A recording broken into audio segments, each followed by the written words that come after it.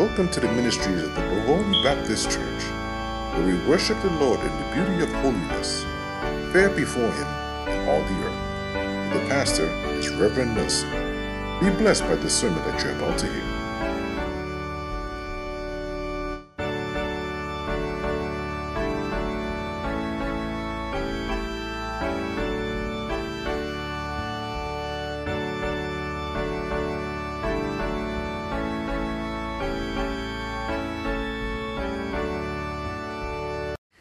Good morning again, friends. Welcome to another broadcast of the program, Making a Difference.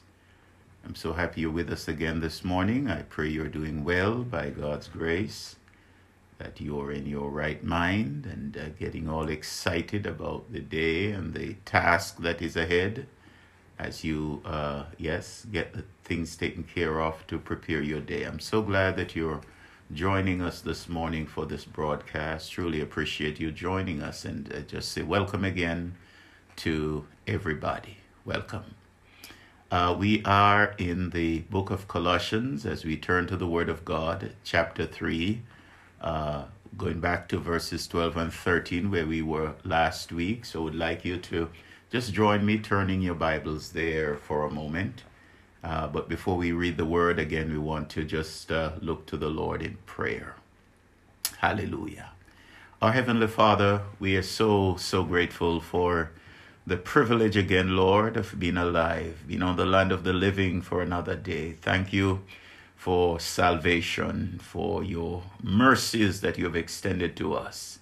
And Lord, we know even as we go about the day, we know we are in for a great day in your presence, for we know, Lord, that you are with us and your mercies continue to be extended to us. Thank you, Father. And Lord, as we open the word this morning, I pray that you would speak to our hearts. And I pray, oh God, that you would give us all receptive and obedient hearts to receive your word and to obey and do what you have commanded us to do. Bless our time together, we pray this morning in Jesus' name. Amen. Praise the Lord. Amen. Colossians Chapter 3, verses 12 and 13 in your Bible. The scripture reads, "Put on, therefore, as the elect of God, holy and beloved, bowels of mercies, kindness, humbleness of mind, meekness, long-suffering, forbearing one another, and forgiving one another. If any man have a quarrel against any, even as Christ forgave you, so also do ye." We have been examining the garments for the new man, or the clothing for the new man. We looked some time ago at the old man and what the old man was clothed with, but now that we are in Christ, we have surrendered our lives to the Lord Jesus Christ, and we are born again. The Bible says, if any man be in Christ, he's a new creature. Old things are passed away, and behold, all things are become new. And so what we are talking about now is this newness of life and how we are to clothe ourselves. And so we started last week by looking at the 8th garment of clothing for the new man. And we established the fact, of course, that this is not physical garment we are talking about. And we went on to say that as far as Christians and Christianity is concerned, there is no physical garment that you can say, well, this is the Christian garment. There is no such. Despite of what, others might think and believe, what the Bible teaches us about clothing is that it is to be modest. And modesty really means that what is to be covered is covered. And it is not revealing. It's modest. That's really what it means. So whatever type of clothing that we choose, the Bible is saying that it is to be modest. But we are talking here about spiritual clothing, the spiritual garment for the new man. And we said, of course, that there are 8 garments, 8 pieces of clothing that are mentioned here that we are to be clothing. We said 2 describe how we are to treat others. That is in mercy and kindness. 2 depicts our state of mind that we should possess. That is humility and meekness. And that was where we left off last week. And the last 3, of course, relate to how we are to react when we are mistreated. So we were talking last time we were together about humility, and used the example of our Lord washing his disciples' feet to teach them humility. This, of course, is the most vivid expression or vivid demonstration of humility. The master washing the servant's feet.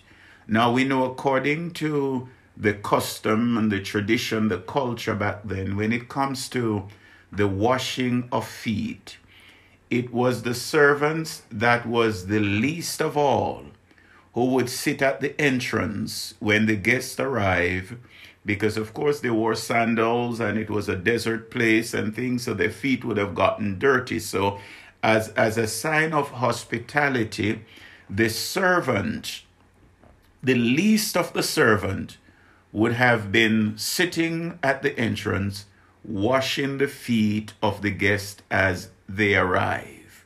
So the one who washed the feet was less than the others, considered less than the others. So Jesus, in demonstrating this humility, we said that he was washing his disciples' feet because he knew that there was some animosity developing among them when it comes to position, when it comes to authority. And what spills this over, what started this going, we said, was James and John asked their mother to ask of Jesus this request, that when he returned in his kingdom, that one of them would sit on his left and the other would sit on his right. You talk about selfishness. That was a real expression of it. But of course, they were looking for authority. And the scripture tells us that the rest of the disciples, they were angry at James and John because, one, they knew that they were the ones who asked their mother to make that request on their behalf. It was not something that the mother of herself thought up. But Jesus replied, said to her that she doesn't know what she's asking because it is not in his power to determine who sits where or where. And so Jesus realized that there was this power struggle going on among his beloved disciples. And so he decided to demonstrate humility to them, what it means to be humble. And so he took the least of the position, the least among them, even though he was Lord of all. He took the least position, and he came and he washed their feet, demonstrating to them how they ought to humble themselves. Yes. And so I was asking the question, are we humble enough to serve in the least of positions? Are we humble enough to serve in those menial positions that others would overlook? And I'm asking, in the workplace, do you do little things? Or do you see yourself above them when you could have easily done them? But then you believe that if others were to see you doing them, they would think less of you for doing it. But the Bible is clear that it's those who humble themselves are the ones that God exalts. So humility, I'm making the point here, is very, very important when it comes to us serving the Lord. And that's one of the reasons why it is a part of this garment that the new man is to be clothed in. Before God could fulfill his promise to Israel, he first took them through the process of humbling them. The Bible tells us in Deuteronomy 8:2-3, remember, you shall remember all the way which the Lord your God led you these 40 years in the wilderness, to humble you and to prove you, to know what was in your heart, whether you would keep his commandments or no. And he humbled you and suffered you to hunger and fed you with manna, which your fathers knew not, which you knew not, neither did your fathers know, that you might know that man doth not live by bread only, but by every word that proceeded out of the mouth of the Lord doth man live. So God took them through the wilderness and caused them to suffer hunger in order that he might humble them, to prove them, to see what was in their heart, whether they would have kept his commandments or no. And we know how miserably they failed. How miserably they failed. Jesus says in Matthew 23, reading from verse 11, but he that is greatest among you shall be your servant. And whosoever shall exalt himself shall be abased or brought low. And he that shall humble himself shall be exalted. Matthew chapter 23, verses 11 and 12. So, humbleness. And then the Bible talks about meekness. That is the second piece of clothing that we are to clothe ourselves in, and that relates to us.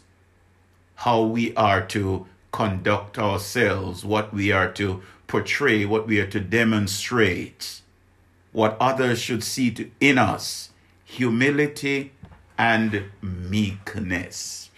We always or oftentimes associate meekness with weakness, but meekness is not weakness. Meekness is controlled strength. Meekness is controlled power, having the power, having the authority, but at the same time also having the ability to control, to restrain oneself. Yes, many Christians would give you the impression at times that, they do this simply because they feel like, and because you feel like doing something means that you have to do it. You just, no. God has given us the ability to control ourselves, that we know how to act and when to act. The Bible says that Moses was one of the meekest men ever lived. And think about Moses and the authority. Think about the power that he had. But he was meek in that he had the ability to control the power that he had. I was thinking to myself the other day, what is the proper use of power and influence if it is not to help somebody? What other purpose does it serve? I mean, genuine purpose. Does power do power and influence serve if it is not to help somebody? The Bible says to us that we are to possess this humbleness of mind, and we are to be meek. Then the third set of virtues, the last three, or as we are looking at them as the clothing for the new man, they have to do with how we should react when we are mistreated. And this is important. This is interesting for us to really focus on. Long suffering. That we are to be willing to suffer long with others. Others who might even offend us, that we are willing to suffer long with them. Now, many of us, the first time, I give you a chance, the second time, but 3 strikes, you are out. And that's it as far as we are concerned. But the Bible says we are to be long-suffering, that we are to be patient. Yes, we are to be slow in avenging wrong. Oh Lord, it's not as somebody offend us that we just return the favor immediately. That's not the Christian spirit. That's not the Christian attitude. And some of us, we are very sharp, very witty when it comes to that. And as soon as, something goes wrong, we're ready to fire back. But take a step back, friends. Take a step back. Just take a step back. Long suffering. The ability to suffer long. And you might have some loved one or some friend that you have been working with and praying for, and you want to see them out of their situation that they're in. But you're saying to yourself, man, I have been laboring on this for so long, and to no avail. I have not seen any change. I think I'll just throw in the towel. I say to you, don't quit. Don't give up. Don't give up. Long suffering is a part of the garment of the new man for those of us who are in Christ Jesus. That we are to be patient, long suffering, yes, willing to suffer long, to stay there with the person, to suffer with them.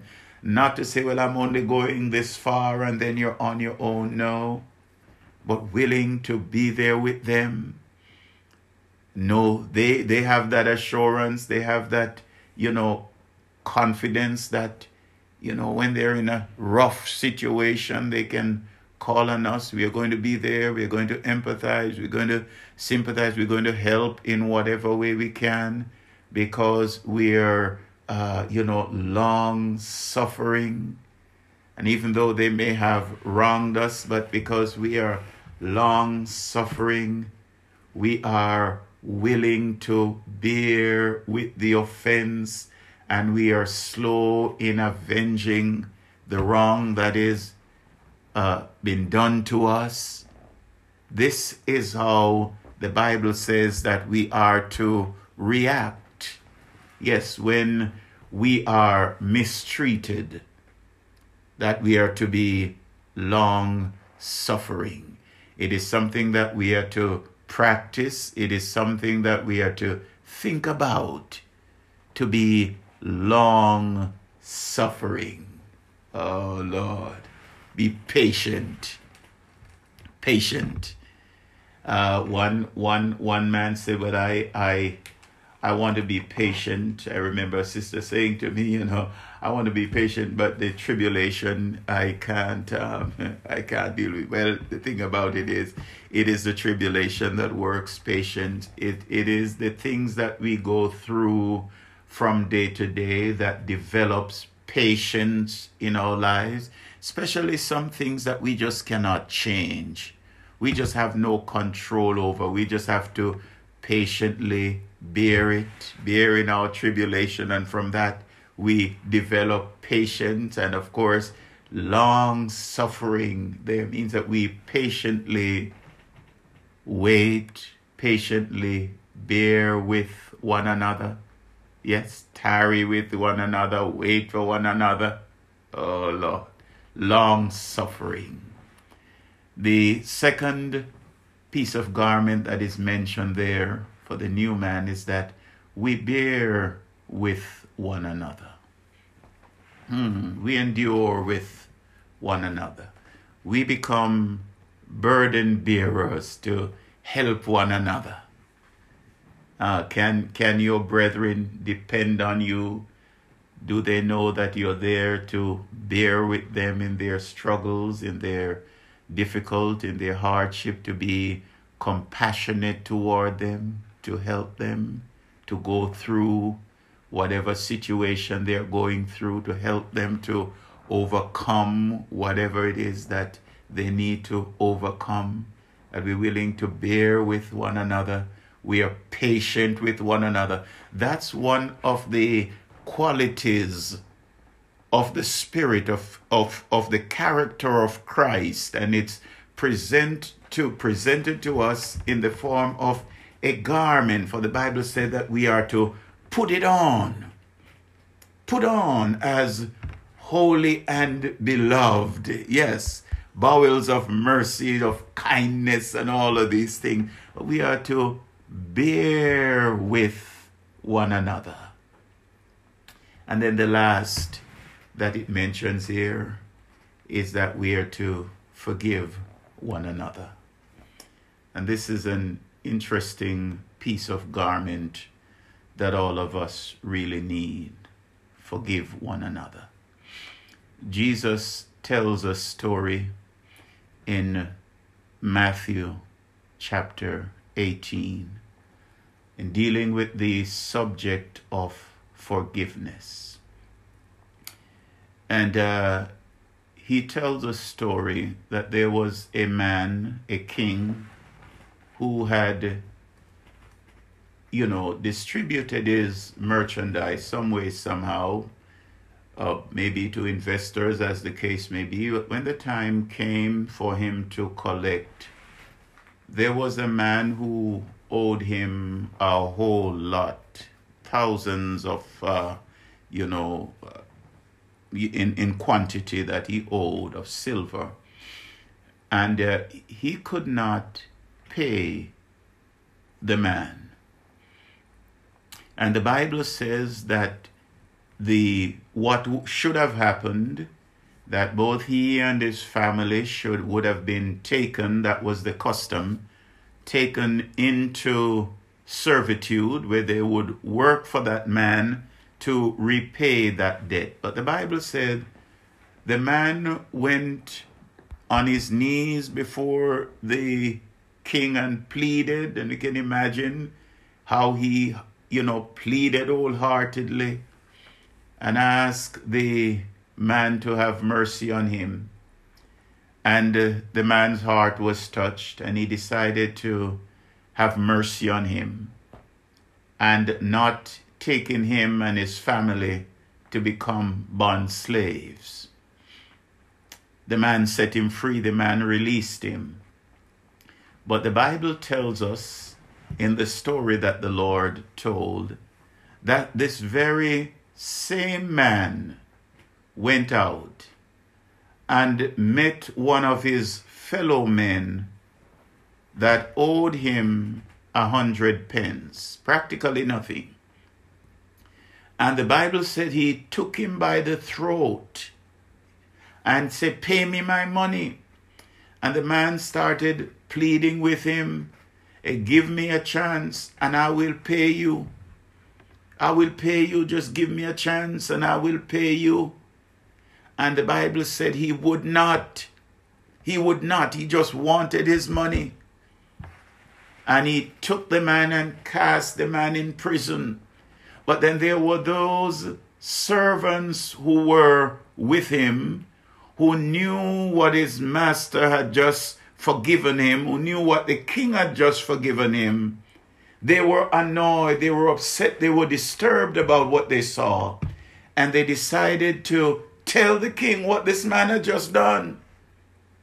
And as a result of what this man did, the king reversed his decision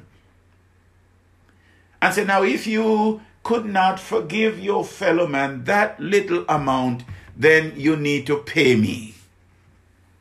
And as a result, he who was first released of that burden to go free is now taken into servitude along with his family. Yes, to serve, to pay back that money, all because he lacked forgiveness. And Jesus drove the message home. He says, so will your heavenly Father treat you if you do not forgive one another. Oh Lord. Forgiveness, my friends, is demanded of us as Christians. Yes, forgiveness is demanded of us. We are to be always willing to forgive. And I'm by no means saying that it is always easy. Sometimes it's hard because people do some wicked things to us. But the reality is we have no choice but to forgive. It's for our own good. It's for our own benefit. So as we wrap up, the new man, yes, is to be clothed in righteousness. And these are the qualities that we are to portray as we live our lives from day to day. Oh my friend, time is against us. But I say to you again who might be listening this morning and you have not yet surrendered your life to the Lord Jesus Christ, the Bible says, if you confess with your mouth the Lord Jesus and believe in your heart that God raised him from the dead, you shall be saved. And right where you are this morning, you can be saved and know the joy of having your sins forgiven. And I say to us believers, let us clothe ourselves in the righteousness of Christ and let us live the Christian life as we go from day to day. God bless you, my friends. Thank you, Father, for another time together in your presence. In Jesus' name, amen. Have a wonderful day. God bless you all. Well, we just want to thank you for listening to today's sermon here at the Bovoni Baptist Church, where sharing Christ is every Christian's business. So as we depart, go and serve the King of Kings and the Lord of Lords.